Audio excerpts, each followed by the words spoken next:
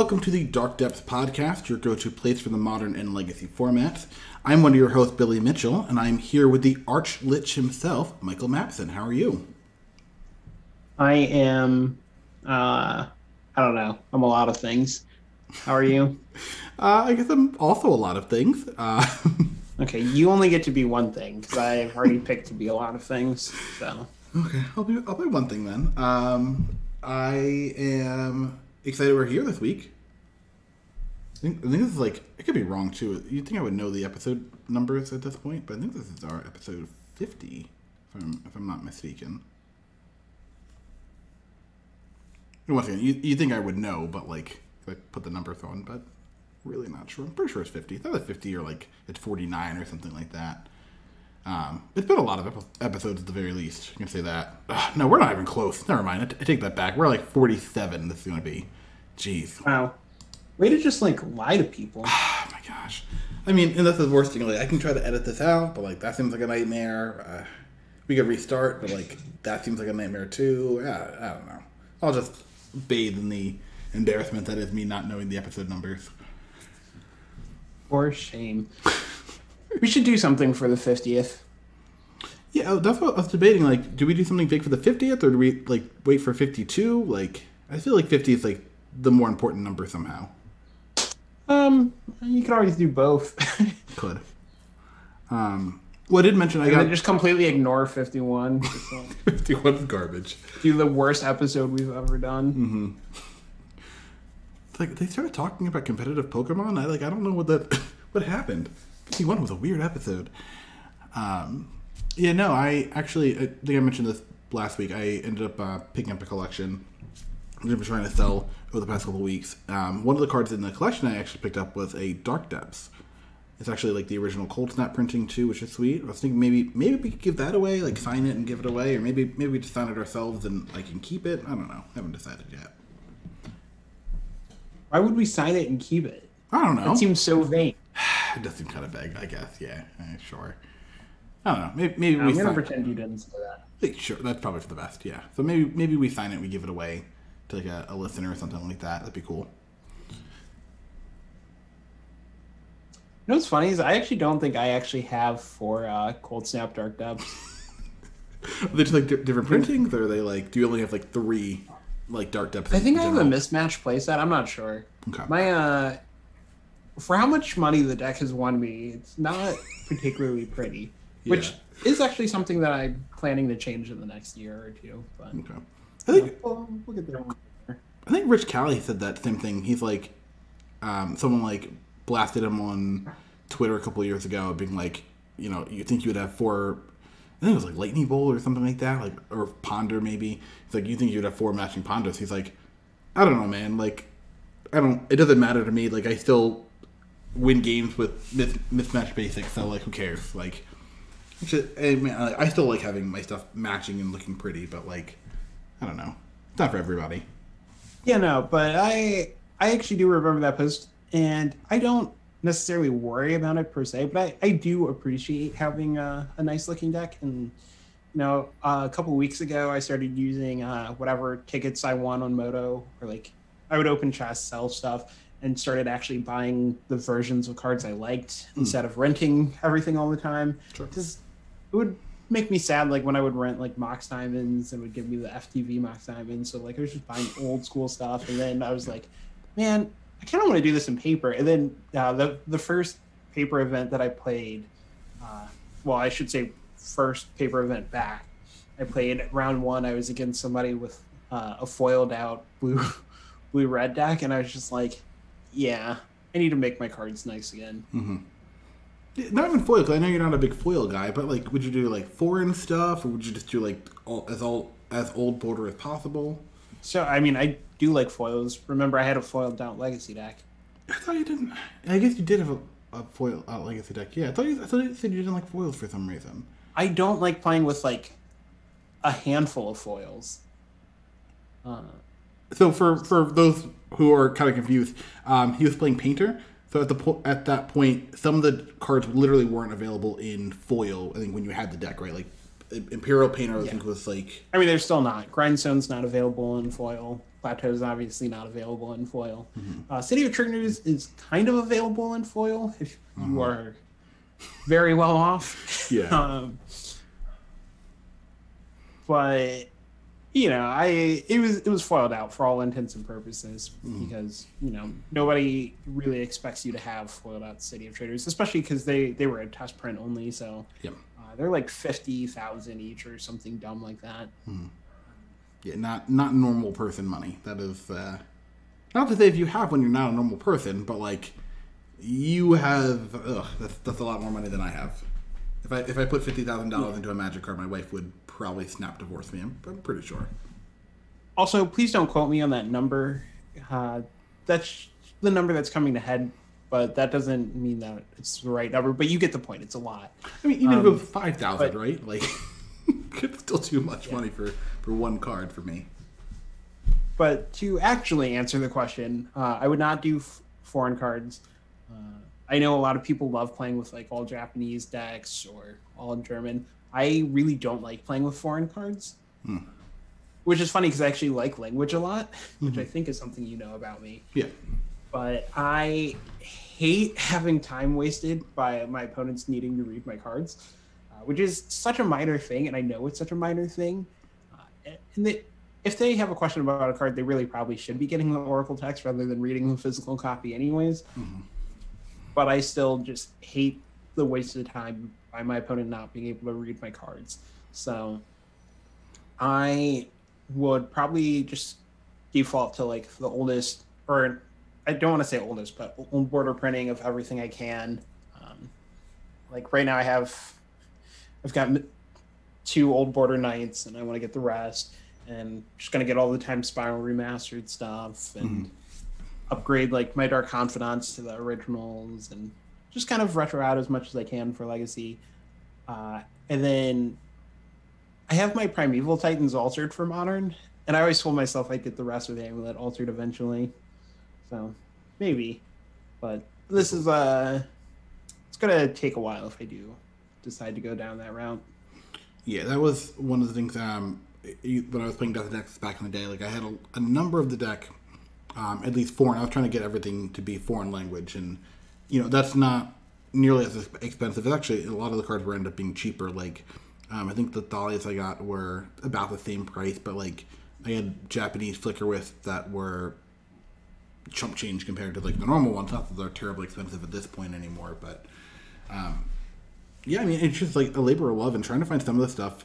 Like in my Dredge deck, I still don't have the 4th Russian Prized Amalgam. Like it's been, I think I've had the deck for like 5 years or something like that, and like I still can't find a 4th Russian Prized Amalgam. So I feel like you're just not trying hard enough, but I could be wrong. I mean, it's one of those things where I'm looking on TCG Player whenever I'm making a sale. So like, or buying something rather. Like I'll look if I remember, and like I look, nothing there. I'm like, okay. I don't think it should be nearly as hard, and I'm sure like our friend Jose is a big Russian Magic card enthusiast. Like I'm sure I could ask him, hey, could you get me a 4th, another Prized Amalgam? I'm sure he could find it for me. I just haven't necessarily. I mean, I could probably find one for you by the end of the day. Okay, well, if you find one, I guess let me know. We can make that work. But yeah, I haven't really dug too far down that hole, I guess, all things considered. But I do like a nice deck. I don't know. We'll see how things go with my new job and stuff. I have a feeling my birthday doesn't follow too far after Christmas. I have a feeling I might give myself a nice half birthday, half Christmas gift and just like send all of Amulet away to get altered. A little treat yourself. Yeah. The nicest thing I've ever gotten for myself other than my car. Yeah. Everybody's good to do things, nice things for yourself every once in a while. So, all right. Do you want to dig into some deck lists? Yeah. Okay. So for people at home, I know we normally do like a set review kind of thing. We've been trying to figure it out. This set is just like not fun. I think it's for the sake of lack of a better word. Like we weren't having fun looking at it. We didn't want to try to force a show upon ourselves, so we're skipping looking at the D&D set. 2-sentence review. Set's very low powered. there's not a lot of stuff that's going to be in Modern Legacy. There you go. Well, we do see a couple cards, I think, that actually end up in some of the decks we're talking about, but I think those are literally the only decks that are going to have some kind of D&D flavor in them. So, I don't agree with that because we're not gonna talk about a Demi-Lich deck, and I think that card will see play. Yeah, I think Demi-Lich is one of the one. Yeah, it's probably one of the two cards, one of the three cards. I do think Portable Hole, which I don't think we talk about either, has a chance to be competitive. At least I know people were talking about it in Modern as being an answer to something like Wrenn and Six that obviously eats all the Delver creatures. Like yeah, there's definitely some other stuff too, but I don't think that's what we're here for. Yeah. Well, if anybody is very upset about the card review, just throw out there Billy was willing to do it, but I tried really hard and I couldn't do it. So wanted to not put out content that I was going to be miserable making. Yeah, and I always think when you listen to a podcast or read someone's article, like if they're like phoning it in, you can tell they're phoning it in. Like some of them are a little more obvious than others, but I think it's hard to fake enthusiasm for something like that. Like I think you can fake enthusiasm for like Modern Horizons. Like I think that's because there's so much exciting stuff going on already. But I feel like if you try to like ham it up on the D&D set, which is like not the most exciting cards, especially if you're not a big fan of the lore. Like I really do like the D&D lore that's in the set. So I might be able to fake it a little bit more than you for this one. Like I'm still pumped about like, you know, a giant hamster that I get to attack with. But if you're not excited about a hamster or a giant skeleton lich, like I think you have to. Yeah, none of that does anything for me. I will say I actually am kind of glad they made it because I do think it's really cool for the people who are into D&D. So I'm glad that they appealed to such a large audience with that. It just doesn't do anything for me personally. No. Just being so on the heels of Modern Horizons, I just need a break. I'm still trying to process the Modern Horizons cards. I think a lot of people are still trying to figure out what happens for that set. Like, and obviously we're going to talk about some of the cards, but like things like Prismatic Ending, Murktide Regent, Dragon Rage Channeler, and Ragavan. Like a lot of these cards are still like, you know, people are debating: do I actually need to play 4 Ragavans as a legendary, or do I just play 3? Are like I wasn't willing to play 4 Gurmag Anglers. Like, do I really want to be playing 4 Regents? Like, there's a lot of still difficult questions people need to figure out about this set. So yeah, it's just a lot of processing right now. And I think when you're looking at it too, like I'd rather spend the time figuring out how this really powerful set works over this like kind of meh low power set. Okay, so we mentioned talking about things we were excited about. So I'm going to kick off the first deck because I am very excited about this. So for anybody who doesn't follow F. Paulus, aka Francisco, I guess that's kind of backwards since Francisco is his real name. Yeah. Anyways, if you don't follow him, you're making a mistake. Great Amulet player, great modern content creator in general. He likes to brew with things that have to do with lands. And so obviously I'm a little bit biased because those tend to be my favorite archetypes. So he has done his part to build a modern lands deck. He streamed it a couple times, so you can check out his stream. But a quick rundown: he's playing Elvish Reclaimers, Explorers, Wrenn and Sixes, Dryad of the Legion Grows, 2 Knight of the Reliquary, 4 Titania, Priest of Argoth, and Prismatic Endings. It's basically 4 of everything except for only 2 Knights. And then in his lands, he's playing more or less what you would probably expect, like a bunch of forests, a bunch of Naya dual lands, fetches, but notably flagstones, which are obviously great with Elvish Reclaimer, 1 Yavimaya, which is great with Knight of the Reliquary, and then 4 Urza Saga. And he is playing a Zuran Orb, a Shadow Spear, and an Expedition map to complement the Urza Sagas. And this deck is sweet. I mean, this deck is more or less what I like to be doing. Capping Elvish Reclaimer to sacrifice Flagstones or Trocare is like kind of one of my favorite things in all of Magic. As as simple as it is, it brings me a lot of joy. Uh, Playing with Renin 6 is delightful. I miss that card in Legacy so much. Um, so, I mean, this deck has a lot of similarities to Amulet, but it's also very different. Titania provides a very different way to kill. And, this deck is just really cool. Yeah, I think that this deck I think really is neat because I do like the synergy between like Titania and Reclaimer. Like Reclaimer lets you use Flagstones of Triceo to kind of ramp up. Then Titania lets you get back your Flagstones to ramp even more by also making a bunch of 5/3s. Like there's a lot of things going on in this deck. It seems really powerful. It doesn't seem like a super powerful. I'm trying to think how to phrase this. A lot of other decks I've seen that are playing Urza Saga have been using it really as that reason to get your creatures as a backup plan, right? To make a bunch of constructs, to go find a hammer or go find a cookbook or something like that. And this deck, I think, is like doing it a little bit more fairly. Like you're just finding Shadow Spear, I think 90% of the time, or maybe you find that Zoran Orb you need, or maybe you find Expedition Map. But I feel like that's kind of low priority targets there. Like they're not super intense. I think the Shadow Spear is really the highlight. So the targets aren't super intense, but they do have a few things going on that I think really stand out. Zoran Orb plus Titania is like nuts. Mm-hmm. Go off. But I think the Urza Sagas are really good in this deck because of how easy it is to recur them. Playing with copies of Renin 6 and Titania just means that like you're going to be able to keep playing that Urza Saga. You're almost always going to be able to produce a construct once the game gets into like the middle part. And I think it's very easy if you can just keep recurring that card to overwhelm your opponent. It doesn't really matter what you're getting at the end. At the end of the day, you're just going to murder them with a bunch of huge constructs. Yeah, I guess I hadn't actually thought about that. With the recursion, I guess you can actually like wait for the third counter to go in the Saga and then stack it to Reclaimer, right? Like that's something you could do. Or if you have Yavimaya, you could do the same thing with Knight of the Reliquary. Like that seems pretty huge. Yeah, the fact that you can sacrifice it to its to your Reclaimer on the third one is not something I had thought about, but that's also kind of insane.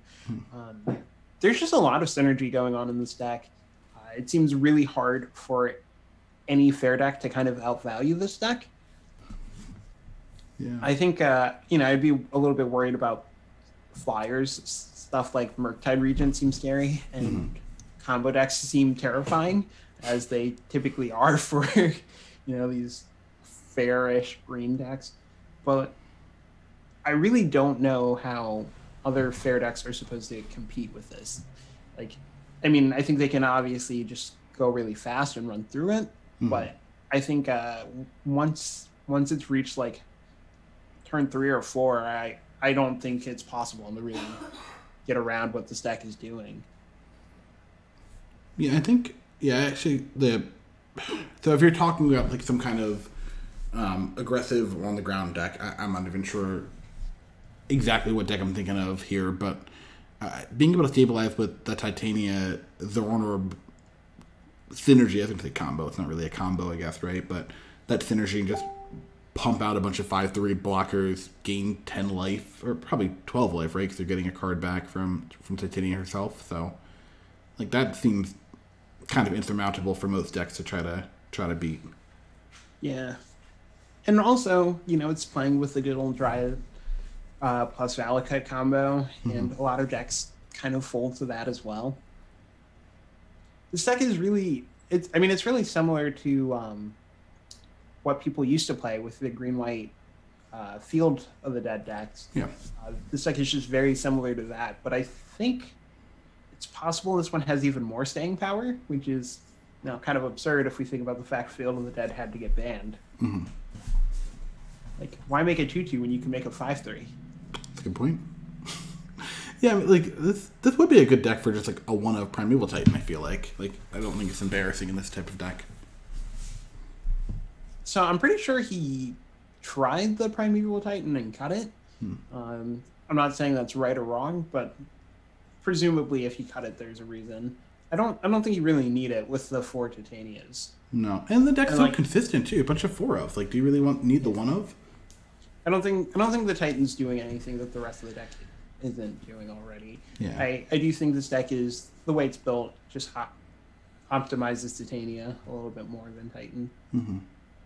The only thing about this deck that makes me sad is only playing 2 Knight of the Reliquary, because that's obviously one of my favorite creatures. Mm-hmm. I would almost like to go down to 3 Ren and 6 and then play the 3rd Knight, but Yeah, that could just be me being biased. I think the Knight would be better if there was like more 1-mana accelerants. You know, like I feel like you're not That's playing true. you're not playing Arbor Elf, you're not playing Noble Hierarch or anything like that. Like it is actually just a 3-mana, XX, which is fine. But I feel like it kind of loses value when it can't come down on turn 2. I just really love that card. I love that card. Yeah, that card's sweet. And I know you're a bigger fan of it than I am, but you've definitely turned me on to the power that is Knight of the Reliquary, especially when you get to play something like Wolf Run, which I'm a big fan of. But man, okay, yeah, no, I think this deck's sweet though. This definitely seems like something that would be fun to play, and it's definitely, especially like looking at the decks recently, and like we talked about these last week too. So I feel like I don't want to delve into this too deep, but there's a lot of hammer. There's a lot of blue red. It's nice to see just like a Naya deck. Like regardless of what the deck is actually doing, like it's just nice to see white cards next to green cards, a little bit of red cards, just doing the Lord's work here. Yeah, this deck is pretty sweet. So this list came from Terry Thompson. It looks like he updated the Aspiring Spike Black Red deck. Mm-hmm. I don't know that for sure. I don't know if he came to it completely separately. But to me, it looks like if somebody took the Aspiring Spike deck and just kind of added blue to it. Adding blue to modern decks for Snapcaster Mage Kolaghan's Command is like an easy way to get my attention. Mm-hmm. But yeah, I agree. This deck seems sweet. It really looks like it solves some of the issues I had with the black-red deck. Like dropping down to 1 Kroxa, I think is actually very smart. And I think some people might be upset about that because, Kroxa is like this great way to grind and it's so good with Loris.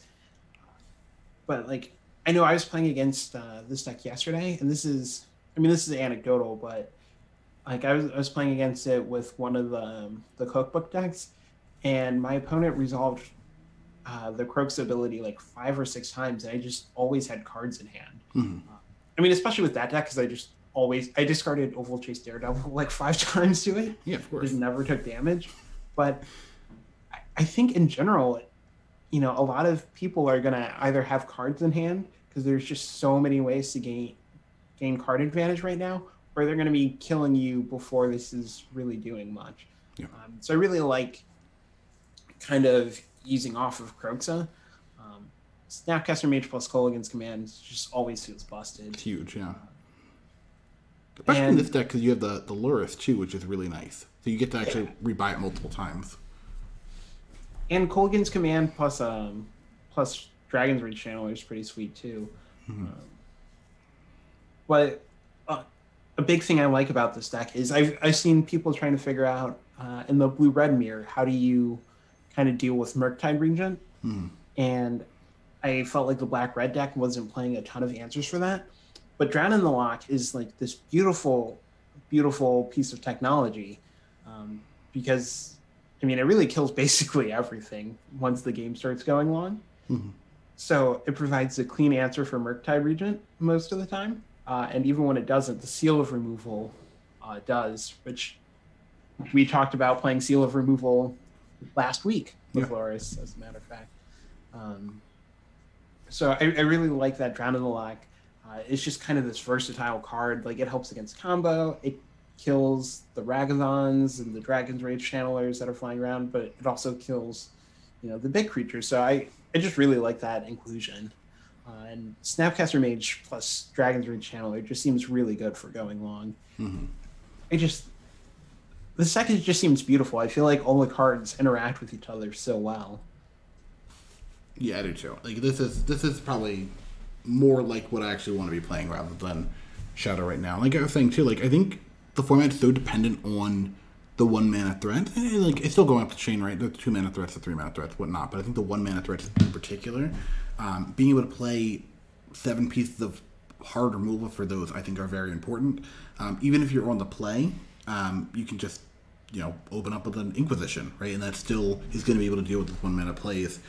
But like, and I do think that Terminate was one of the cards we kind of talked about last week. I think is a really solid addition here.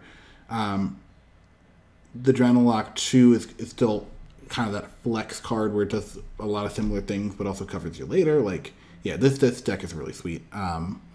Also do like the sideboard Dalthi Voidwalker. I know that's another card that from Modern Horizons 2 that's gotten a lot of steam, but you don't often really get sweet graveyard interaction, I guess, out of these colors. Like you're kind of stuck into playing Ley Line of the Void, or you could play something like Nihil Spellbomb, which I think it does work obviously very well with Lurrus.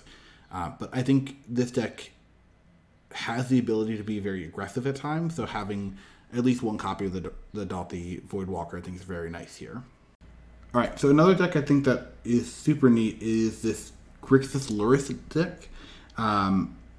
Looking through it, I mean, this just has a lot of stuff. I've actually been trying to play and put together a Grixis Shadow list, which obviously you get to play Dust Shadow, you get to play Scourge of the Skyclave. I think this deck is doing a lot of, I don't want to say a lot of the aggressive elements a little bit better, but I think this format is so dependent on you having interaction early that I don't necessarily feel like you want to be playing things like Stubborn Denial, so playing Shadow I think loses a little bit of value as opposed to something like this. So I'm actually interested in this deck. Once again, it is a Lurrus shell, so you do have all your threats in the deck are going to be, essentially 2 mana or less.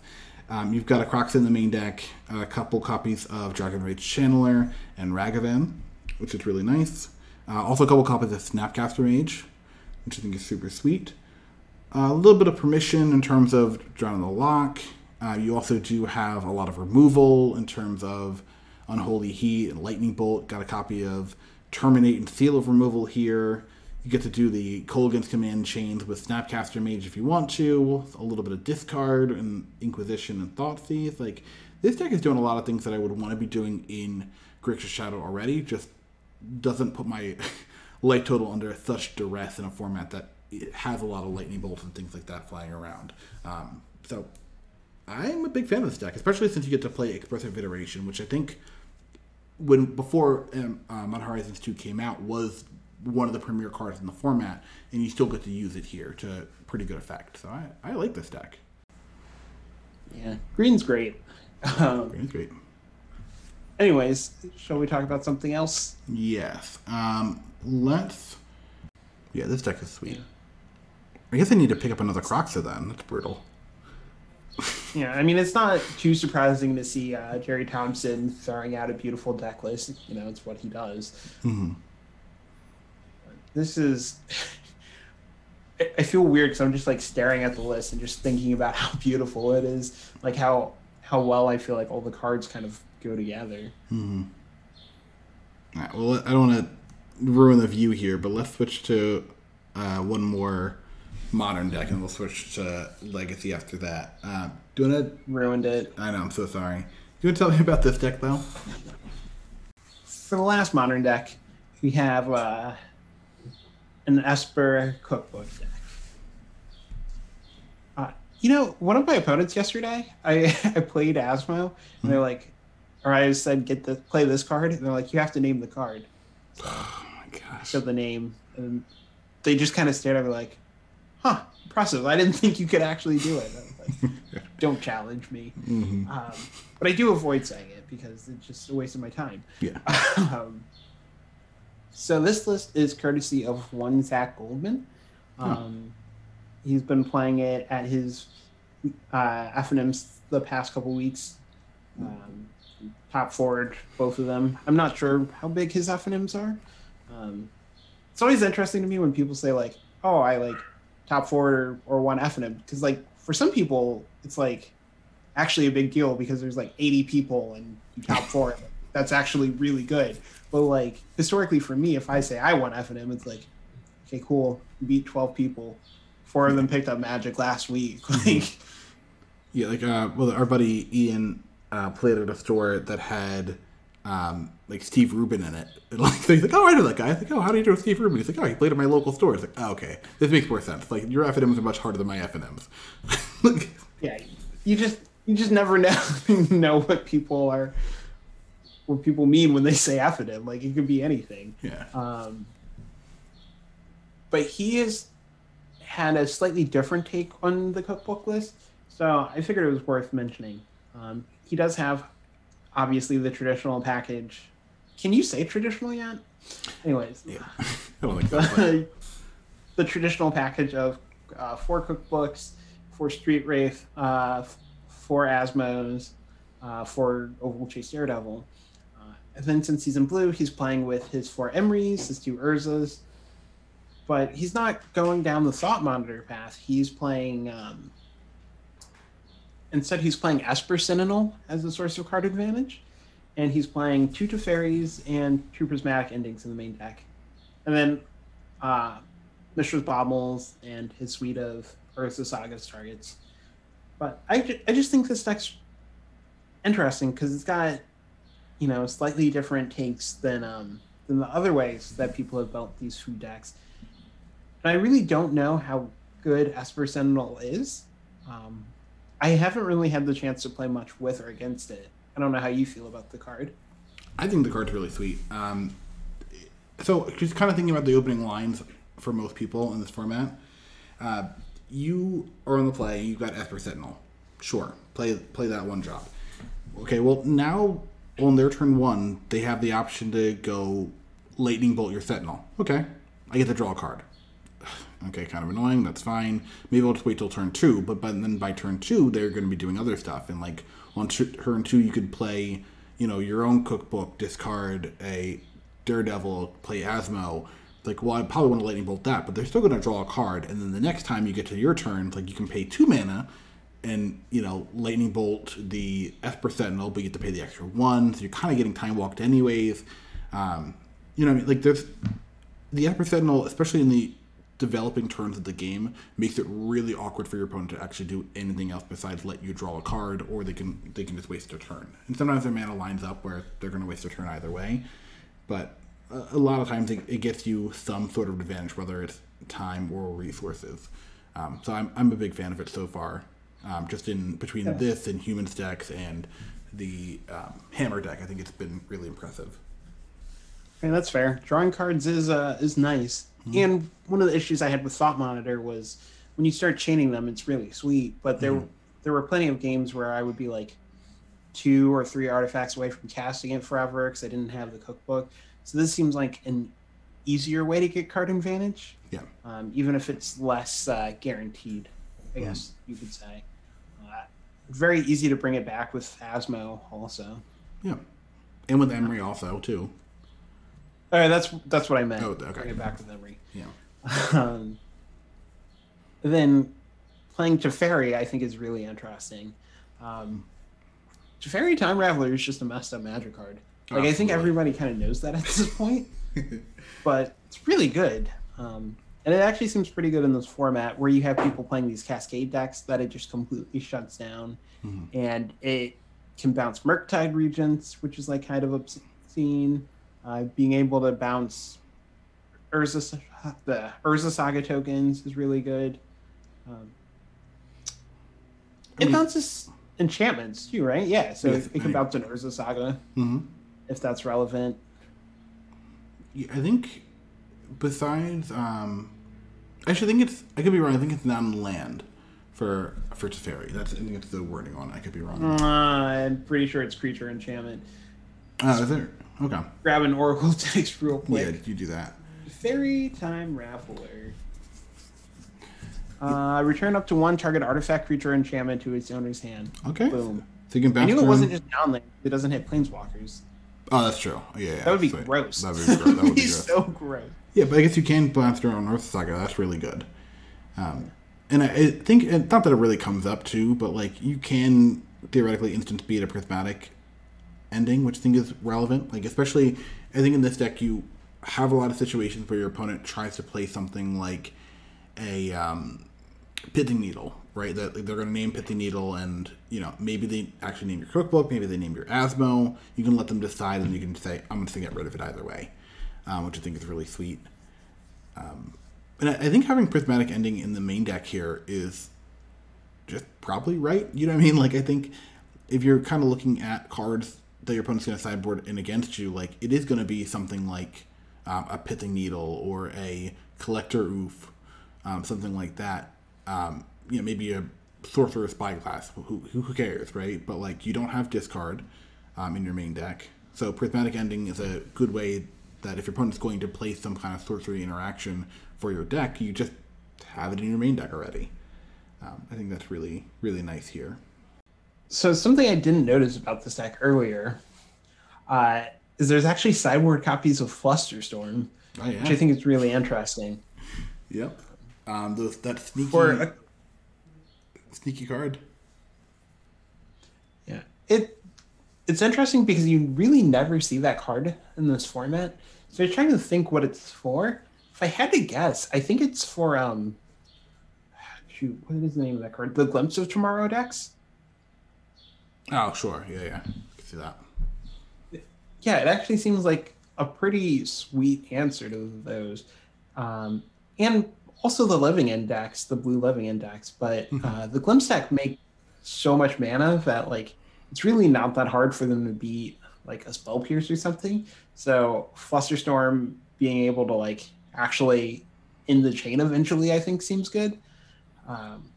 Although maybe it doesn't work like that. Maybe that's not what it's for. I don't know. But having it against the blue Living Index also seems really good because I've definitely played against them where they go for their combo and I have a counter spell and they're just like Pact of Negation. Yeah. And I lose. So the fact that they can't just Pact of Negation of Flusterstorm is really strong. Yeah, I do think like the blue Living Index, that ability to have Pact or Force of Negation, I think is so good for them, right? So I think Flusterstorm is a big kick in the knees, as it were. Yeah. I think we talked about this before. I'm like still not a big fan of Aether Gust, but I know it has its uses here. I just feel like if you're already in Esper, you should have some sort of better interaction than Aether Gust. Aether Gust is the best spell probably in the format against Primeval Titan. I think that's enough of a reason to play it. It's okay, so it's not the best spell in the format against it, but it's one of the better ones. Yeah. And it deals with like uncounterable Titans too, which I guess is relevant. Like I always just want to play like Flash Freeze and just call it a day, but but Flash Freeze is very beatable. yeah, and it doesn't go around Cavern or something like that. So yeah, Aether Gust. You're living in the past, old man. I know, man. Back in my day. Yeah. I do think it's worth mentioning. If you are playing something like this list, this would be a good excuse to play Portable Hole. But I like this deck. This deck is also pretty cool. And Zach, I think in general, is just very good at making these types of decks as well. Kind of in the same boat as F. Paul Lutz is good with lands deck. I think Zach is normally pretty good with these sort of, especially Emery too. I think the second deck from him I've seen that has Emery in it. But these types of decks are very much in his wheelhouse. Yeah, he really likes the grindy artifact Urza type stuff. So I'm definitely interested in trying out this list. I mean, I am pretty big on the Asmo stuff right now in general, and obviously we've both waxed poetic about Emery a lot. So, interested in trying all varieties of Asmo. For sure. On next Monday, I'm playing the Grinding Station version at Weeklies, I think. Nice. Pretty excited for that. Yeah, and you kind of mentioned this before, but like where they just gave us a new set, but like there's still so many more Asmo decks to figure out. Like I saw like an Asmo. Yeah, I think it's probably the deck you're playing. The Asmo Grinding Station Underworld Breach deck, right? Yeah, that's. I would. I might play it online this weekend, but I'm planning to focus on Legacy. But that's once I can move on from Legacy, that's like the first thing I'm doing, I think. Okay. Yeah, it's just like there's so many cool things to do still. Like, I don't know. I'm happy this deck is kind of pulled together. I still think like you said, the white actually does add a lot here, and like having that main deck interaction for the format specifically into Teferi Time Raveler, I think is huge. Like there probably should be more Teferi decks. I think right now, I don't know what they would look like necessarily, but something around Teferi Prismatic Ending I think would be really nice. I still want to see the deck that it's playing Teferi into Suspend. That's another interaction I still haven't gotten to see yet, but I think that has to be pretty strong in this format. All right, let's switch over to Legacy, the People's format. Let's start talking about this deck, and I think this deck is like. Actually, you know what? I'm going to talk about this deck first because I think this deck I've seen a lot more. Personally, I've been watching a lot of videos with this. This deck we're looking at actually got 12th place in a challenge this past weekend by Baka. But I actually watched a video with Thraben U. I can't think of what his actual name is. Phil Gallagher. I was playing this list too, so this is. I'm not sure what the best name for it is. I keep calling it like eight Walla. I think that is the best name for it. Okay. So it is playing 4 copies of Basking Root Walla, a very popular card back in the day from, I believe, Torment. It's also playing 4 copies of Blazing Root Walla, which is a new card from Modern Horizons 2. So both these cards are 1 mana, 1/1s. One's green, one's red. They both have a madness cost of 0, and they can both be activated for 2 mana to give them plus 2 power. One gives +2/+2, one gives +2/+0. But both of these cards are really nice because when you discard them, you do get to cast them for the madness cost of 0, which makes it really nice when you start looking at other things like Vengevine, for example. You also are playing some other cards that benefit off of madness, such as Anjith Ravagers. You do have some cards that you don't mind being in the graveyard in terms of Anger or Ox of Agonis. And you also do have copies of Hollow One. So it's very easy for you to have a turn where you, let's say, go turn 1, Burning Inquiry, discard Vengevine, Anger, and a Blazing Root Walla, cast my Hollow One, get back my Vengevine, and attack you for, because I have haste, of course, I'll attack you for 9 damage on turn 1, right, on the play. Like, that's really powerful. A lot of the things I've seen are kind of reminiscent of I don't say like a discard-oriented version of Dredge, which I think is probably a bad comparison. But in my mind, it does play a lot like Dredge. It does have a little bit more interaction because you do get some more staying power with things like Anjith Ravagers. Vengevine's another card that ideally you can get it kind of in play unfairly on turn 1 or turn 2, but like you could very easily see it come to play on multiple turns later. Burning Inquiry is really good in this deck. Faithless Looting does work. Gamble's a pretty decent card here too. I don't know. This deck looks really sweet. And as far as being aggressive and graveyard based, I'm interested in it at least. Yeah, Lion's Eye Diamond is so good in this deck. Oh yeah, for sure. It's weird to think that card is doing something other than just enabling Storm. But, yeah. I mean, in a weird way, it kind of is still enabling Storm here. But yeah, this deck is it's something else. It's very scary good when it works. Mm-hmm. Granted, it doesn't always work, but it's fairly consistent too. Yeah.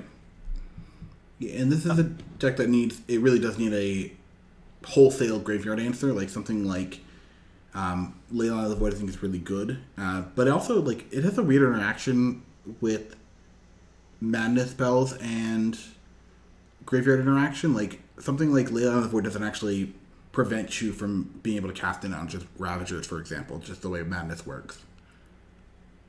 Yeah, I don't actually think that Graveyard Hate is particularly good against this deck. I mean, it stomps Vengevines, but that's really about it. Yeah, Vengevines, the Angers, and the Ox of Agonis. Those are the big losses there. Yeah, I mean, I don't know. I feel like stopping Anger doesn't really matter. No, it's not the end of the world. Having a Leyline of the Void on turn 1 prevents you from getting like the big I'm gonna attack you with 2 hollow ones, that kind of play, but it's really not the end of the world. You're right. So, I mean, I'm actually not sure what the best ways to deal with this deck are. I mean, I think putting in bigger creatures and also just combo, but like, yeah, I've seen this deck run over some fair players, and it's always pretty fun to watch. Yeah, I think this is one of those decks too. It really is a lot of NRG, right? Like, there's a good chance that you Burning Inquiry and get some kind of busted play, but there's also a good chance you Burning Inquiry and discard all your lands, and then just don't draw a land for for the rest of the game. I've seen a couple. I don't want to say a lot because that's probably not fair, but I've seen enough games with this deck where they do play the turn 1 Burning Inquiry, or they do like the turn 1 Lion's Eye Diamond, discard my hand, cast Enches, Ravagers, and they're like, okay, and now I can win the game from here, and the opponent just like kills Ravagers, and they're like, ooh, that's not good. So, I don't know. It is a matter of consistency, and like, once again, decks like this, and we saw the same thing with the Hollow One deck in Modern, right? Like, there are some situations where like, regardless of what you try to do, you're going to die to a bunch of 4/4s and whatnot, but also there's some stuff where they're going to like putz around for 6 turns and then die, so just kind of depends what kind of day it is. I'm still going to play this deck, by the way. I just want to get that out there. Like, this is too far up my alley for me not to be interested in. Yeah, I mean, play it. Yeah, it's good. Mm-hmm. It is pretty cheap. And online, it's cheap. Yeah, I mean, like 184 tickets is not bad. Obviously, in paper it's expensive, but yeah, in paper it's a little bit worse between the Badlands, the Tigers, and the Lion's Eye Diamonds, but it's really the line. It's really, yeah. So, all right. Well, can you help me with this deck? Because I'm still trying to figure this one out. It looks like there's a lot of stuff going on, and I feel like I've seen this deck before, but it looks a little different here. Yeah. So, Can's back at it again with what else but Bomberman. That's the only thing that this person seems to play. That's not fair. They've played other decks before. Didn't they play like what was that deck? I thought they played a No. Am I wrong? They played Bomberman. They only played Bomberman? I really thought they played Click on their name real quick. I'll click on their name. Before I look at it, I really thought they had played the Thassa's Oracle Doomsday deck. I thought they had played a couple. They played Bomberman. Man. Ooh, a challenge with Dark Depths. That's did. crazy. Man, they got good taste. But yeah, you're right. They just play this deck. Okay. Yeah, they play Bomberman. Man, It's what they do, which is fine. Bomberman's a cool deck. Everyone's got a thing. Yeah. It looks like they were on a colorless post bit for a bit. They'd won 1 month. No, okay. They have some other things here too. Actually, I don't even think that colorless post though. If you click on it, I think it's actually. I don't think it's actually post. I think it's like the Mystic Forge type stuff. If I had to guess. No, I'm wrong. They were like actually just on Big Trophy. Yeah. Crazy. That's way less cool than Bomberman. Yeah, I think everyone's allowed to have one crazy weekend doing other stuff. Yeah, I mean. Yeah. And this colorless post is like still playing like Garuda. Yeah, I jump around left and right, so like I can't judge. But it's just, Bomberman's cooler than playing Thought-Knot Seer. Bomberman is You cool. can play Thought-Knot Seer and Bomberman. You get the point. Yeah. But anyways, Yeah. anybody who hasn't seen Canacan's updated Black White list, it's got, I mean, the same old artifact shenanigans they've always been up to, but notably now they get you guessed it, Urza Saga. They're playing Urborg, which is like really good for the mana, and Karavek, the Spiteful. In addition to some sideboard cards, Karavek, if you are unfamiliar, is 4 mana, 2 black, or it's a legendary creature. I think it's a 3/3, and 3/2. other creatures get -1/-1. It's not opponent's creatures; it's all creatures, so it does affect your own stuff. But notably, your stuff has more than 1 toughness, so it doesn't really matter. And even more notably, every creature in Delver naturally has 1 toughness. So if Karavek is in play, it kills Ragavan. It kills Dragon's Rage Channeler. If there's no Delirium, it kills Unflipped Delvers. And that's really, really powerful. That's really nice. All right, one more deck. Got this sweet pile here. I feel like, I don't know, this is another deck too. Like we were talking about kind of the impact of that D&D set, and like we did see the copies of Ingenious Smith here from that set. There's nothing in this other legacy deck, the one we talked about initially, right? The 8 Walla. But we do see this one. This is one of the ones that I think people were talking about, I don't say the most, probably for Legacy at least. Looking at the interaction between Atherarak, the Archlich, and Aloran. So if you haven't seen Atherarak, this is a 2 and a black for a 5/5 zombie wizard. When Atherarak, the Archlich, enters the battlefield, if you haven't completed Tomb of Annihilation, return Atherarak, the Archlich, to its owner's hand and venture into the dungeon. And venture into the dungeon is one of those new mechanics that we see out of the set. If you haven't heard about venturing to the dungeon, this is not not the card to start learning it with. But essentially, those 3 dungeons you can go through. They have different effects, etc., etc. Whenever Atherarak, the Archlich, attacks, for each opponent, you create a 2/2 black zombie creature token unless that player sacrifices a creature, which I think is actually really neat once it's actually on the battlefield if you were to progress that far in the game with it. But you can actually just kill your opponent if you have Aloran and Atherarak. You can just venture into the other 2 dungeons enough times and essentially be able to drain your opponent out. This was like the one card I think that people were actually talking about, possibly being playable. And we can talk about how legitimate we think Atherarak is in this deck. But before that, we'll talk about just the other cards. You start playing that Veteran Explorer, Cabalthe repackaged you normally see in Aloran decks a number of times. Also have some copies of Endurance. You see Uro. I actually really enjoy the Grist, the Hunger Tide in the sideboard here. I think that's actually, in the main deck rather. I think it's a really good addition here. Also do have some Brainstorms. You've got Ponders, Abrupt Decays, Living Wish, which does get you some pretty cool things out of the sideboard, including Academy Rector, Plague Engineer, Knight of Autumn, another Atherarak if you need it. Grist, yeah, you get Grist. Yeah, and also really good against death and taxes.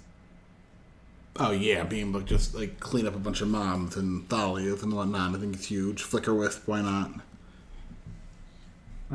He also has a new card in Ingenious Smith. Let's see, 1 and a white for 1/1 human artificer. When it enters the battlefield, look at the top 4 cards of your library. You may reveal an artifact card from among them and put it into your hand. Put the rest of the bottom of your library in a random order.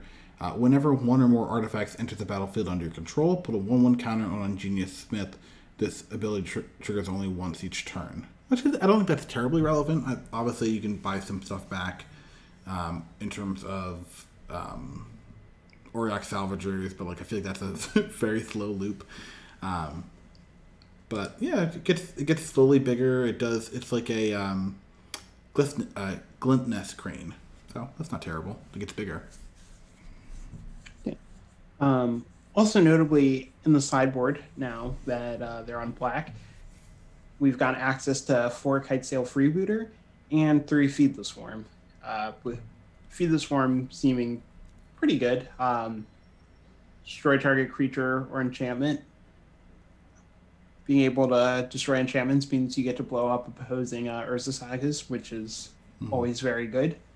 And Freebooter just kind of gives them a piece of interaction that they really didn't have before. Yeah, because I mean, you're playing black, so you could play something like Mesmeric Fiend, right? But like, you also need something that is not 1 toughness. So Freebooter does a good job of filling that role here. Yeah, and you also need something that is not 1 mana value because you don't want to get encountered by your Chalice. Yeah. But this deck's pretty cool to me. I've been a fan of Horiak Salvager strategies for years and years and years. My favorite was playing it with Imperial Recruiter and then also playing Painter combo. Oh, yeah. That was a fun deck. Good times. I also do just like having the Karn the Great Creator, Mycosynth Lattice synergy. Like, I think that's just super powerful. Yeah. Just, I'm so glad it's not in Modern anymore. Oh my god, that was brutal. Yeah. Was not having fun. That was not cool. Eldrazi was actually a good deck. That's how you knew things were wrong with the world. Well, it's just they're like, oh, I have 7 mana, I'll play Karn. You're like, okay, cool. You exile one of my lands. Like, oh no, not that Karn. Like, first you'll never attack again, and then you'll never cast another spell. Yes, that's not what I wanted. Yeah, I think this is a cool deck, and I think we've talked about this before. I think Bomber Manta a really cool deck that you get to see in Legacy. Obviously the play pattern I think is very unique to Legacy in general, very unique to this deck. It's also, I think, like the only deck that's really playing Garuda, which I think is a really powerful card. It just doesn't really fit in a lot of decks that you'd really want to play. But it's good here. Like, and I think it's cool that we get to see Garuda in this format, and then we got to see, I forget what it's called, the red-black counterpart in Modern, the odd one. Obosh, thank you. Also, I will have you know that I played against just normal Garuda combo. If it was, I don't remember if it was this week or last week. Oh, gosh.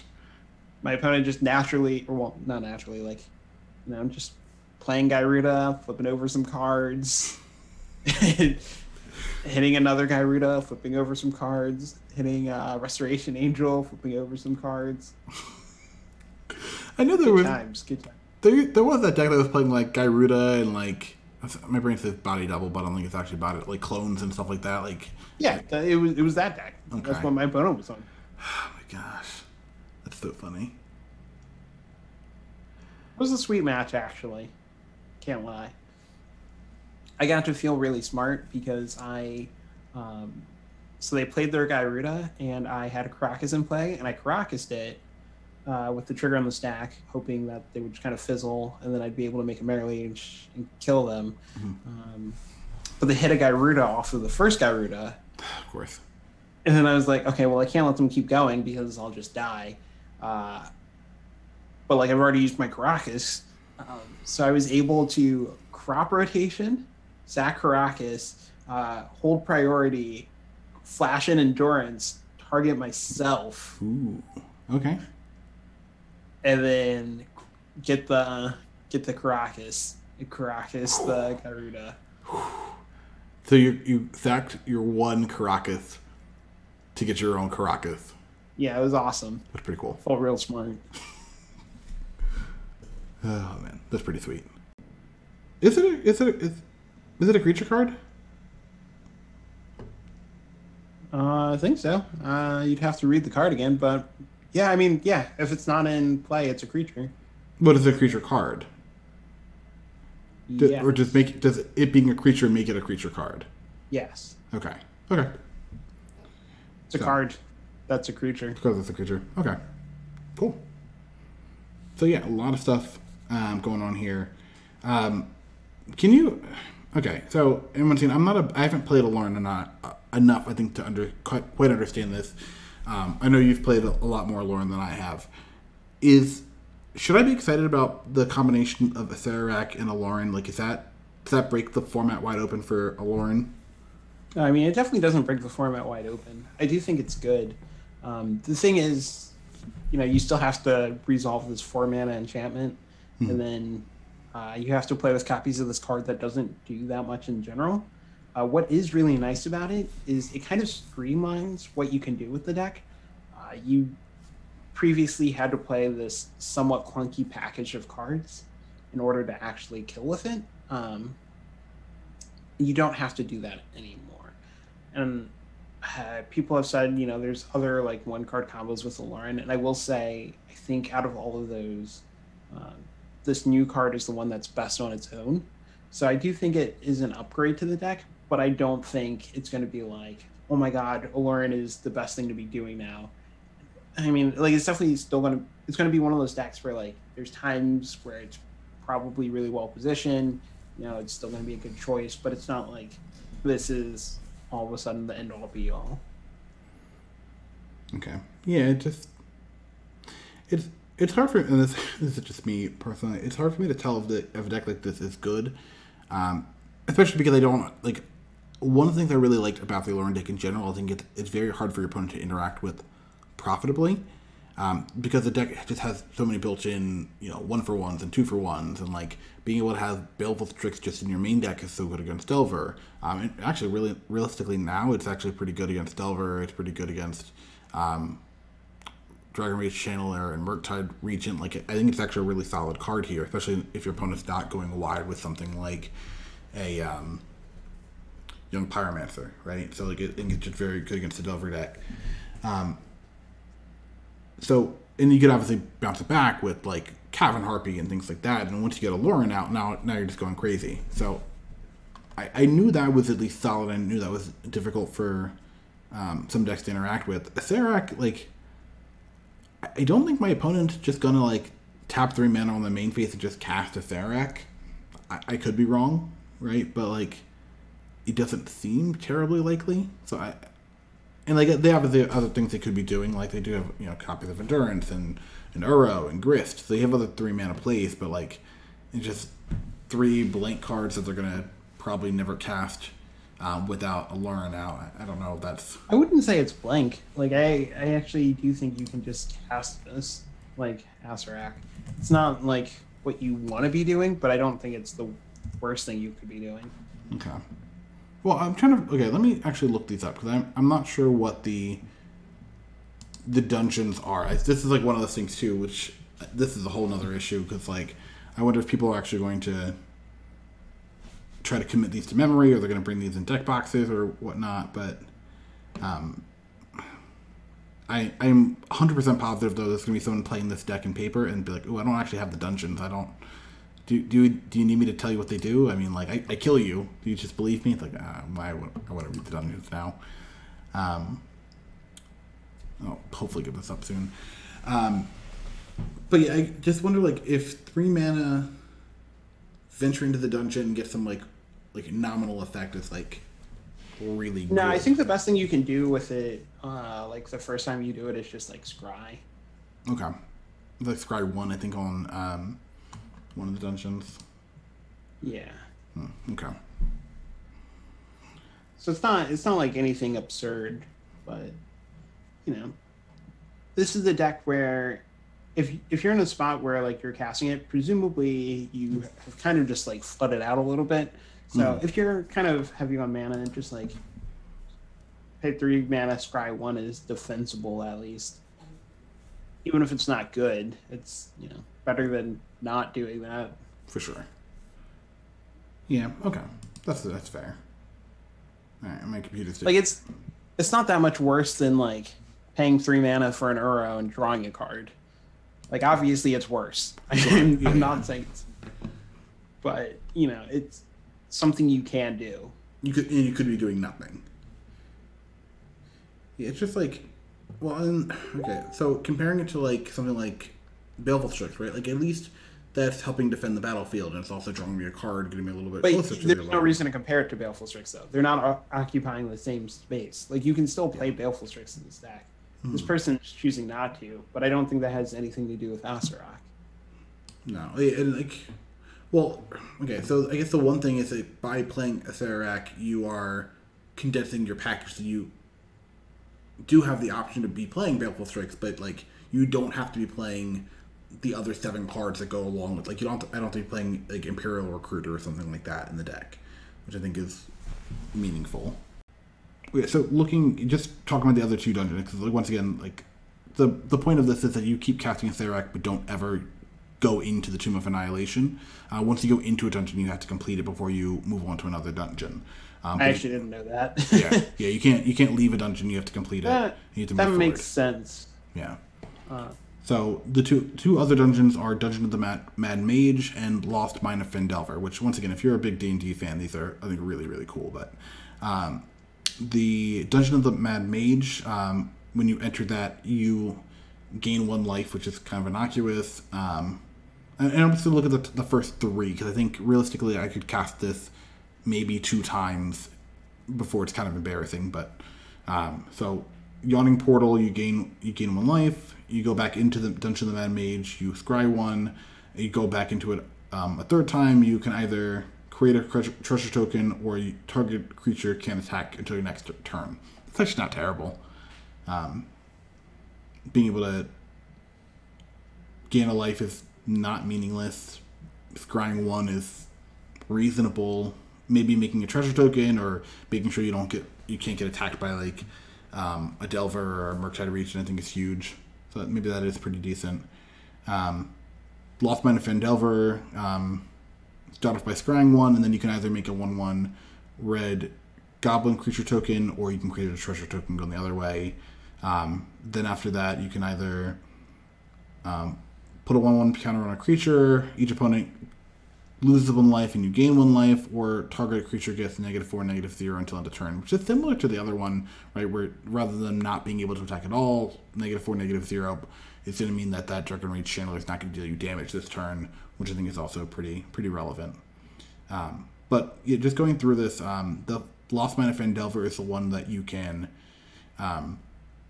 literally just keep going through and draw your... Sorry, I'm saying this really weird. You can scry, make a treasure token. You can go into the quote-unquote dark pool, so each opponent loses 1 life and you gain 1 life, and then you can finish it by drawing a card. Also, the way this works is that you don't have to actually get the effect of the dungeon. Once you go into the temple, quote-unquote go into the temple of I can't pronounce the name. Dumathoin, I believe it's Dumatoin, I can't pronounce it, whatever. Once you finish the Lost Mine of Phandelver, you don't have to resolve the ability. You can actually leave it on the stack, which is really nice with the Lauren. So then you can just go back to the cave entrance, start that. So if you were like low on cards in your deck, you can actually just keep stacking the draw triggers on top of each other while resolving the dark pool, which is actually draining your opponent, so you can kill them like that, which is really sweet. So the other big thing that I really like about this list is, since he's in white, he has access to a sideboard Monastery Mentor. And that card is really good. Especially with Emery, it's really good. So it kind of offers a nice kind of sideboard juke plan for like if your opponent plays like a Stony Silence or a Kataki type effect. Mentor just gives you an additional angle of attack. So I really like that. Mm-hmm. But you can create infinite treasure tokens, exile every card from your deck, and then cast them if you really want to. I'm not sure if that's something you necessarily want to be doing in this deck. It's not like you have like you don't have a big mana outlet. It's not like you're going to go and cast Walking Ballista or something like that. I'm not worried about doing that. If you're getting to the point where you're casting it infinite times, you just make them lose life. Yeah, agreed. So, yeah. The Tomb of Annihilation, for those who are interested, they do have effects that are actually pretty decent, I think, in a short game, but like you probably aren't going to be doing that. I think if you're planning on winning with this type of deck, so it's not terribly relevant for you. But no, I think it's cool. I mean, it's nice that they do have, and once again, from a D&D nerd, it's really nice they have something really flavorful like that. It's good that we have at least one card out of the D&D set that has at least somewhere it slots into really nicely in the Legacy metagame. I was kind of concerned that we would have a bunch of cards that didn't really do anything on their own, and this is at least one that seems like it can pull its weight. So that's nice. See, I would actually prefer that no card had slotted in, just because I feel like I've heard so many people complain about the fact that they're doing the set. Mm-hmm. Even though you and I think it's good that they do the set, most of those complaints have come from Legacy players. So I just almost wish there had been nothing, so like I could just not ever have to hear anything. Well, I mean, I don't think I'm going to hear complaints a lot, but like one time per year would still be too much for me. Well, like, I'm okay with sets like this. Like, I want really one or two cards from a set making its way into Legacy. You're okay with it, but the masses. Well, okay, so I feel like if you were excited about Modern Horizons 2 and you got, I forget who, I want to say it was Jeff Oglin, but I could be wrong. I think like 13 or 12 out of the top 15 creatures in Modern right now, I think have been printed in the past year. Like, that's a concern. Like, I'm okay with people being upset about that, but like, you get two cards. Like, Aloran's not like the bee's knees in this format either. It's not that people are upset that there's cards being added to the pool. It's people are upset that they have properties from another game impacting the game that they want to play. Sure, but like, this is them dipping in their own pot, right? Like, this is it's not like I'm not the person you're arguing with here. Sure, yeah. I am just sharing a concern people have. Yeah. I'm not here to play devil's advocate because I don't care. So as long as my cards have cool art on them and do fun things, I'm good. Kind of going back to, I mentioned this a second ago, top 10 creatures in Modern, Ragavan. We're not doing this. No, we're doing this. Ragavan, Dragon Ridge Chandelier. The only cards that haven't been printed in the last year are Lurith of the Dream Den and Stoneforge Mystic. Everything else and Snapcaster Mage. Those are three cards that have been printed in the last year. In Legacy, Plague Engineer, Uro, Containment Priest. This looks a little bit better. But you also have to consider that like Legacy is still highly impacted by things like Delver Secrets, which makes it on this list. Obviously, like the 10th card is Aethersworn Canonist 2, which is more protection than anything else, so it shows up. There's a lot of cards on here. I think that the more recent sets has been more powerful than not. So I'm happy that at least this is a powered down set with less flow. But yeah, I guess you're right. But like they've already said they're going to be doing like the D&D set. They're going to be doing a Lord of the Rings set at some point soon. People are still upset about it. It doesn't matter if they're doing it or not. Yeah, that's not. But I think not relevant. No, but I think if they're going to be doing them, like I would rather, Gandalf the Whitebeard ends up being like not a playable card. Like, if that's what we're going to do, like if the options are the power level of Modern Horizons 2 or the power level of this D&D set, like I'm happy it's on the D&D set side. I don't want to be having to play with Samwise Gamgee in my Delver deck because it's the best, one drop green creature they've printed in 10 years. So I don't know. That's kind of where I'm at least. Yeah, the Dungeon of the Mad Mage, you can theoretically cast your deck. That's the other dungeon.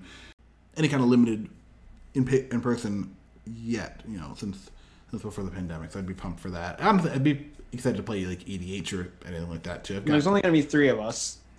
Man, so we're not drafting. Well, we might be like drafting a motor or something like that then.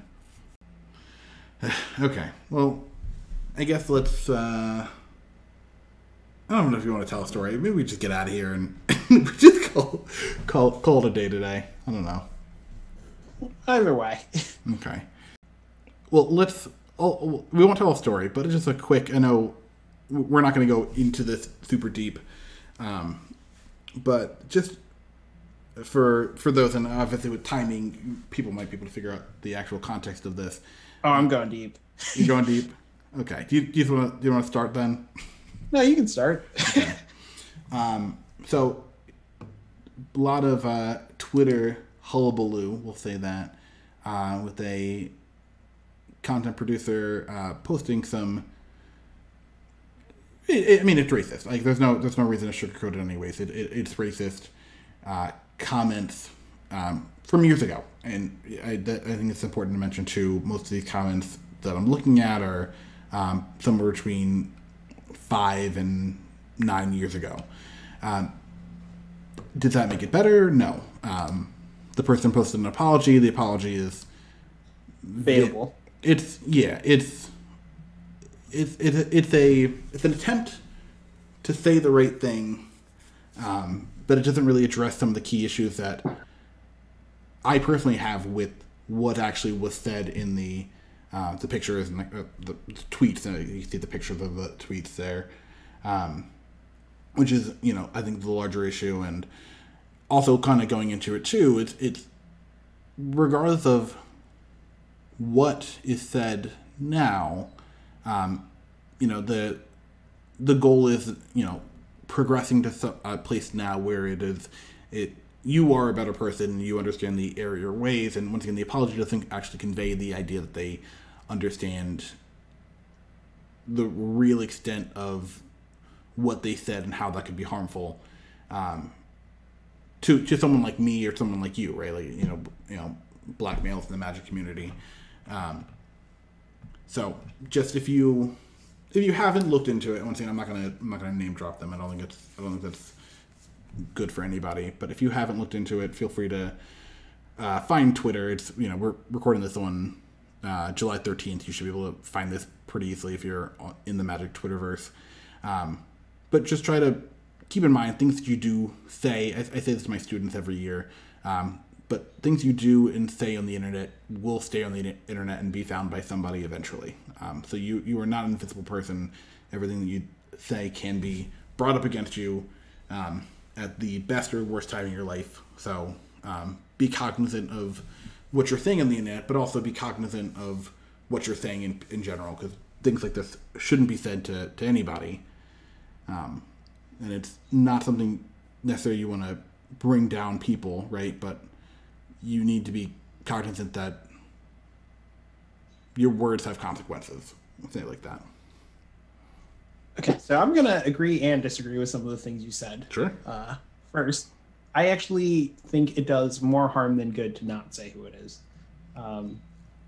I feel that people in the community have a right to know if something is affecting a large portion of the community. Mm-hmm. I think it does more good to let people know so that they can fully inform themselves easier. Sure. Okay. So, I mean, you're the one who edits this, so you can bleep this out. But edit the whole thing out. No, it was Aaron Campbell. Yeah, it's Aaron Campbell from Magic Mike's. So, popular podcaster. And the other biggest issue I have is, people are calling this an apology. I wouldn't even call this an apology. And that's not even saying that it was a good or bad statement. Spoiler alert, it was bad. But it's just literally not an apology. Like, she literally never says, like, I'm sorry or I apologize or anything along those lines. So I hate the fact that people are calling it an apology, because it's not. It's a statement about what she did, but there is an apology, like, acknowledges that you have hurt people and that you are going to try to fix what you did, or like make up to them in some way, or like you understand how you have made them feel. Whereas her statement was entirely about her and how she has changed. Which is, whatever, but not an apology. Also, for what it's worth, Billy mentioned that these posts are fairly old for the most part, which is true, but a number of people have been complaining about her still saying these same kind of things in person up until COVID hit. I haven't heard anything during COVID, but Magic players aren't really interacting with her at events during COVID, so it'd be kind of hard for her to keep saying things to people. Yeah. So she says a lot, and if she is trying to get better, that is good for her. Hopefully, she does the work and gets there. What's upsetting me more is actually not even what happened, because I've known about this for like a couple years now. What's getting to me more is how people are responding to it. So if you go to the comments of this person basically admitting like they did something wrong, it's just a bunch of people who are more or less all white saying that it's okay, that they stand by her, if they support her, yada yada.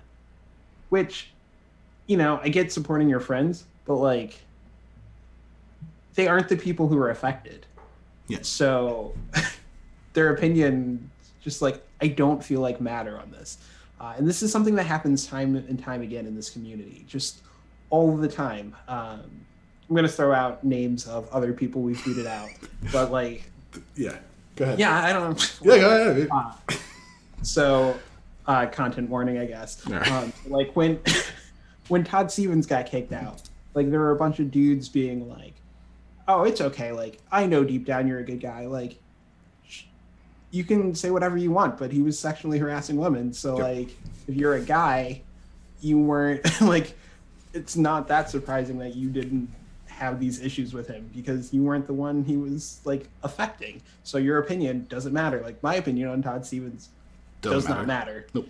I was actually going to say Rudy. That's what I thought you were going to. Yeah, I mean he's another good case. Most people's opinion on Rudy doesn't matter very much one way or the other. Like obviously, I think most people would agree. Like what Rudy did or what Todd did or like what Owen Turtenwald did was like terrible, but like if you're not amongst like the group that their actions affected, like you don't get to just you can condemn their actions, but you can't say, oh, it's okay, or like I see the work you've done, because you don't really know how it's affecting the audience. So just if somebody did something awful to a group that doesn't involve you, just shut up, sit down, listen to how people are feeling, and don't accept, especially in this case, the apology for them. Then also, if you're going to be the one who does something terrible, please first look up how to apologize. And then second, don't just copy and paste what you find and change a couple words. Like that's what... can't remember which artist got in trouble last year, but that's like what they did. Noah Bradley. Yeah, it was like literally if you Google apology, it was like the fourth post or something. He changed like 10 words. Yeah. that was his like page long apologies. Like you literally Googled this. Mm-hmm. That's disappointing. Yeah, I mean, a lot of things are disappointing, but this is just to me very frustrating watching all of these people just say it's okay. And I also think a lot of it is them getting away just because they have an audience. If anything, I feel like it should be the opposite. Because you have a bigger audience, you should be held even more accountable to what you're saying. Because what you're doing is signaling to everybody who follows you, like, it is okay to do this. Yeah. This is okay for me to do. I'm cool if you say it around me. I'm okay if you propagate this kind of speech, which is like not. And once again, you can find, if you Google it, you should be able to find a list of the comments and things like that she's made over the years. And once again, like this is one of those things where reading some of them, you're like, ugh, I don't agree with that one. Some of them you're like, okay, well that's bad. But once again, like this is for me, and I'm 31 years old, and I've been through enough things like this that I'm kind of tolerant to this. But like, we say this with other groups that are affected. Like, what if I'm a 12-year-old black kid, and my first time playing Magic, and like these are the comments I come across. Like, do I really want to be here? Like, this doesn't seem cool. Like, I'm not for that. And I think people, kind of think about the louder voices in our community. And I do think, which I think is great. I do think we have a lot of, in the past 4 or 5 years, a lot of really strong, positive black voices in the Magic community. Between like Ely, I think, between Anthony, Lawrence, right? There's a lot of more prominent black figures in the Magic community right now. But and once again, Anthony's commented on one of these. Like, he's actually mentioned in here specifically. Yeah, and he also said he's had repeated interactions with her like this past these tweets. Yeah. So, yeah, this is one of those things too. And we said this, about Owen, right? Like, are you okay? Do you want to be the person who supports Owen Turtenwald coming back to events and considering that behavior around, young girls, young girls, just women in general? Doesn't even matter. I don't think he was a pedophile or anything like that, but girls in general, like, that's not. I'm not interested in any of my friends or my sister or my mother or whoever being around that in my presence. I'd rather not him being around in my community either. Once again, like, is there the chance for rehabilitation? Is there the chance for that this actually could get improved? Is there the chance that, even though this has been brought up, because I'm sure, knowing Anthony, I'm sure he probably eventually got to the point where, like, girl, I gotta tell you, you can't be saying that to me. I hope so, at least, but maybe this is a great learning experience, maybe it's not, but I don't know. Well, I guess only she knows at this point. Yeah, I feel like I could say a lot more about this, but I'm trying not to get too worked up. But I think we've more or less summed it up. Yeah. Notably, I didn't actually say much on my thoughts about the posts themselves. Like the things she said herself, I guess, is what I mean. And I'm not going to, I don't think. If anybody's curious, you can message me. I will talk to whoever about it. It doesn't matter if we're mutuals or not. But for the sake of brevity and also just like not completely killing people's mood, I'm gonna leave it at it was gross, but also just the reactions of people to it are like even worse to me. Yeah. No, and that's this gonna, I swear I'm gonna come around here. Owen Turtenwald was one of my favorite players of all time. Noah Bradley was literally my favorite artist. We were good acquaintances with Rudy. There's a lot of people in the Magic community that make a lot of mistakes, and it's okay to back off. You know what I mean? Like, you don't have to go down the road where it's like, I like them, so I have to support them. Like, you can just ride it out. You can just message them, but like, I don't know if you're looking at this, like, I wouldn't say I love Magic Mike's. Whatever she did is probably fine. Like, that's not the way you should be going. At least before you say something stupid on the internet, please at least look up kind of what happened in the comments and the apology, or not apology if you want to call it that, and try to be a little bit more educated before you blindly support somebody, because that's kind of what led to a lot of these other issues anyways. So, all right. Oh, also one last thing, yeah, I guess is worth noting as I think about this. I also know some number of people knew about this and didn't call her out because she is also a part of a very marginalized group. Mm-hmm. And while if you are in a situation like that, your intentions are admirable, but just call them out. Just because somebody's in a minority group doesn't mean that, they can't do anything wrong either. They're just as likely to mess things up as anyone else. Mm-hmm. Yeah, and I was actually talking to my wife about this earlier. It's like this is just me personally. Like, my family, I'll say it like this. There's a lot of people in my family. I have an aunt who's a lesbian. I have a lot of members of my family who are like, well, she's not a lesbian, she's just confused. She's in her 50s. She's not confused. She's married to another woman. She is 100% a lesbian. We're past that, right? Just because you're part of a marginalized group doesn't mean you're allowed to have racist or bigoted feelings towards another group. Like that's just not how this works. But I do think there is a kind of a path for a lot of people saying, well, I'm part of this group, so I'm allowed to say whatever I want about these other groups. Like, that's not how it works. I'm not against any group anyways, as far as I know, as far as I'm aware, right? But because I'm black doesn't mean I'm allowed to hate people who are Asian. I'm not allowed to hate people who are disabled. Like, that doesn't give me the right to have this hatred viewed towards another group. Like, if anything, I think actually being black makes me more aware of, like, well, I don't like when people judge me because I'm black.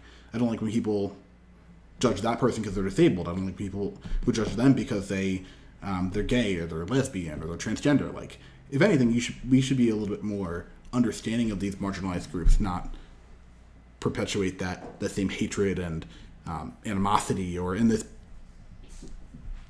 situation, more fetishized view of people. Like, that doesn't make it better. It just makes it kind of more disappointing, I think, in my mind, at least. I think, if anything, like, being part of a marginalized group, you should understand the plight of other marginalized groups. And if you don't, I don't think you're listening too well. Good? Yeah, I think that's a wrap. All right.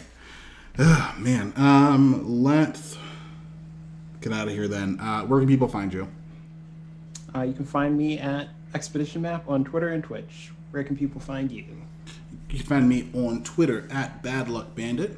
Feel free to message the show at depth_podcast.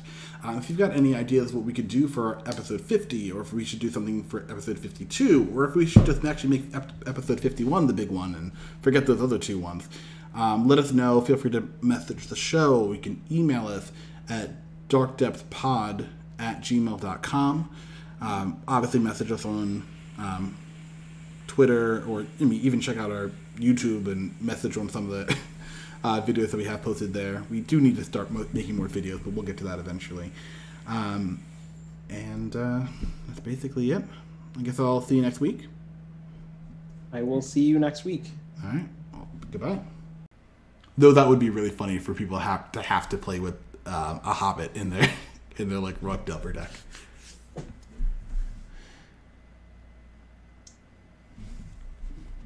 All right. That's all modern. That's all legacy. We got an episode. So if you want to keep talking, we can keep talking, or we can get out of here. Nope, I'm mad because you made us look at that list. So are we still talking then? Are we Nope. leaving? We're done Never talking again. Okay, that's fair. Until possibly tomorrow. Until possibly 24 hours from now. I need to cool off. We already possibly have plans for tomorrow, so not here to bail. No, that's fair. What are we drafting? What are we supposed to be doing? I don't feel like that needs to be on air. Okay, yeah, I guess you're right. We'll talk about that later. Yeah, I don't know. I haven't gotten to play.